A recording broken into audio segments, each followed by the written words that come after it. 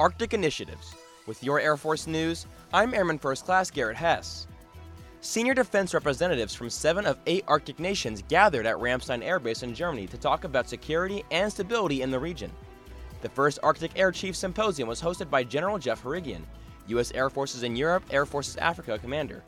He says the Arctic provides key defense opportunities in the high north, and that USAFE plays a crucial role in working alongside allies and partners to ensure continued security in that region.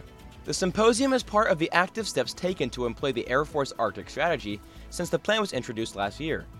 The symposium aims to give leaders the chance to pursue collective defense initiatives while building a comprehensive picture of a complex and dynamic environment for military operations. That's today's Air Force News.